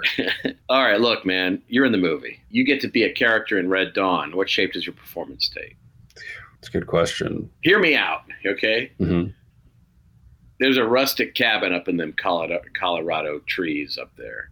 And there's an old coot up there. Kind of nobody knows much about him. His mail is sent down to the post office. He'll come down once in a blue moon to collect it back before the invasion. Nobody knows much about this guy. But all of a sudden, these kids are up there in his terrain. And lickety-split, he comes out. And hear me out. He's calling himself the Forest Gyno. Yep. Yeah, it comes out with his. He's got them. What do you call those hobo gloves? Like the leather gloves with the fingers cut off. It's like these are fingerless gloves. These are sterile. I'm here to help. I'm gonna do some digital. I'm here to do some digital experimentation. Right. So that's. I ain't talking about computers. Yeah. So that's he's an interesting part of this story. The Forest Gyno? Yeah. That's what he's calling himself. He shows up to the camp. He's like, I'm the Forest Gyno. And you have anybody that might need my, I see two people that might need my help. I'm the third young girl in the under the floorboards. In the what's his name? Brad Ben Johnson. Ben Johnson's house or cabin or wherever he is. And I'm the third one. But when the group comes and I'm in the corner going to the bathroom, like I'm in the makeshift bathroom down there, mm-hmm. reading a paper. I don't really hear what's happening up there. I don't know we're being given away to the group. I missed my opportunity. And I'm just like, I'm totally like, I'm surprised. And I'm like through the floorboards, I'm like saying to my grandparents or whoever those people are, the people that took me in, I was like, why don't you tell me? Had my Walkman on, like I was listening to the Smiths. I had to go to the bathroom. I'm already embarrassed enough to do it in the dirt, but like it's me time. Why don't you tell me that you were giving away us to this rebel group? Right. Why am I still here? And then I just hear a lock go on the door, and I hear them going a little sinister laugh. Yeah. And then I hear the bed shaking. The wife say, "We're almost out of food." Do you know what I'm saying? Oh yeah. What's your Tristina's on the menu. I was about to say, what's your name? Tristina. Trustina. I like it. I like it. Yeah, I mean, look, So that's it. That's me. That's my character that I want to play. If she ever needs a gyno, Help! Like I'm screaming help, and then somebody kicks in the door, and it's the Forrest Gyno. Not that kind of help. I should have been more specific. good old Rex Creamlore. Look, you're on an island. You've been gathering debris from all these films over the years, and now it's time for you to take something from Red Dawn. Poor Trustina. I'm taking Powers Booth's Death Rattle to my island. 100%. A little lullaby as he drunkenly stumbles into the afterlife. Oh, the afterlife just got more exciting. That's right. Well, afterlife, yeah, and that's what I would do. Like I would love. That's where Upham is. So yeah, and that's because Adam Goldberg's death. You see. All right. Is that Upham? That's his name, Upham? Jeremy Davies' character is Upham. Yeah. Oh man, another disturbing scene that'll never shake. Yeah, that's it. I take his drunken ramblings, his death. I guess it's his death rattle, his drunk rattle. I don't know. Is it something that I would walk around my island saying that, or just hear it on my island through like loudspeakers? I think I'll prefer the second there. Yeah, a Bluetooth Powers Booth. Death. And randomize it somehow, and tie it to some kind of digital device where it can have Powers Booth's voice saying drunken nonsense as he departs for the afterlife. I don't know what could be. Give me some drunken ramblings. You're better at this. For his grave, for his last words. Yeah, just save some more like alternative last words. Like, I haven't seen a maelstrom of pain come on down. Oh, like I wish they would have called it Powers Booth Tooth instead of. He was living at the time. He didn't die too long ago. Wonder if he had Bluetooth. He did in his ear at any point. Yeah. At like a Kroger or something, Yeah. Just in case his agent called. Wonder if that's on his final scene from Red Dawn. I don't think he needs a reel anymore, to be honest. Can't believe I'm departing before I eat wagon wheel pasta. Hope they don't film Lord of the Rings with Legolas and real film. They should have cast Powers Booth in the Lord of the Rings. That would have been incredible. Like everybody showing up, and then all of a sudden, Powers Booth is an elf. Part of like that council. He's like right next to whatever her fucking name is, Gwenosphere. What is her name? Galadriel. Yeah, Gwenosphere. No, I think it'd be great if he was one of the hobbits. It's like they shrink power. Like, well. Yeah, it's like the idea of everybody. Everybody got matching tattoos on the set. All the the Fellowship basically. So you got Dominic Monaghan as Merry. You got Elijah Wood as Frodo. You got Sean Astin as Samwise. You got Powers Booth as Pippin. Think he would have put on the fake fur feet, Powers Booth? Did they have fake feet in that? They certainly did. There's a fake rubber feet. I still have nightmares about seeing them walk around with those rubberized things. How tall of a man was Powers Booth? I'd say he's probably in his high fives, not unlike the reception he got at every film. 6'2". Too tall for a Hobbit. But human or an elf, I guess, right? Actually, he's not too tall for a Hobbit. Technology is a miracle. I recently saw a group photo. John Rhys Davies was the tallest of the bunch. And he was the dwarf. Okay. Yeah. I wish after people died, they listed their height, horizontal height. They changed it to what their horizontal height is. I typed in Powers Booth's height, and it autofilled for me in feet. Nice. I was like, you can just assume that's what I'm looking for. Yeah, I don't want to know how many apples tall he is, Peo. Don't worry, I'll times it by 12. I'll figure out the inches. That's right. That's what my Forrest Gyno says. Well, you look through your telescope, and there I am traipsing around my island in white camo. I don't care how hot or cold it is. I am traipsing that island, decked out in the best white camo you can imagine.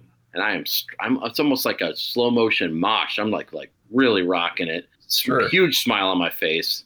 And just to rub it in, I've got a piece of wheat in my teeth coming out.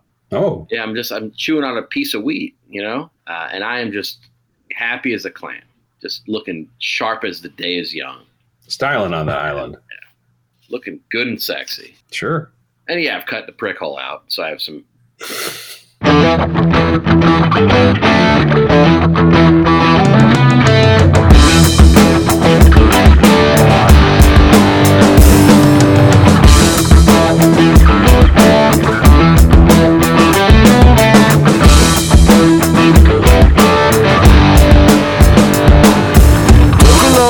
Mesopotamia, carrying nothing but his pride. Sucker thought he saw a ripple, the river letting go of something new. His eyes often tricked him, too many stories too visceral. Turns out he should have been living, cause now the opposite is true. Long ago the darkness was hungry, and the land was filled with bounty. Soon the river no longer rippled.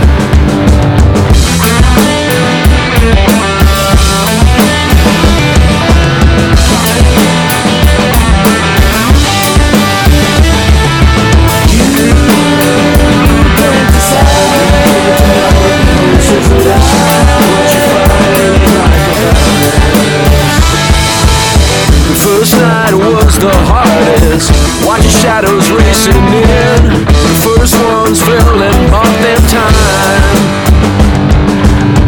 Just the sound of ripping and screaming, making sure an endless God. There's something breaking down the doors of homes. We cry for food when we're hungry, we beg for light when we are cold. Now we beg for mercy from malevolence. There's a new link in the food chain. Acceptance is bliss. If we won't reside at the top, better to be a power bottom.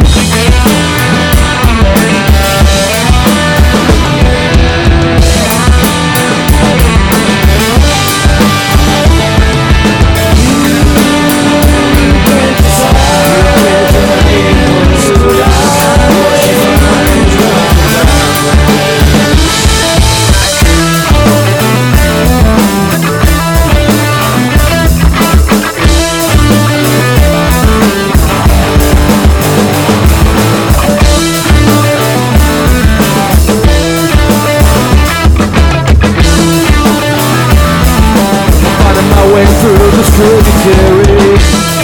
I'm not alone. I'm not alone. Yeah, all alone. No star to guide me.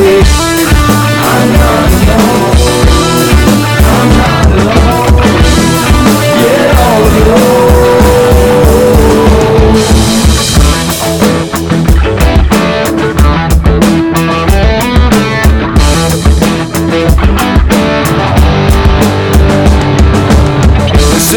Springs eternal, but they don't walk these paths. There's an eye in every stone. Acceptance is bliss. If we won't reside at the top, better to be a power by.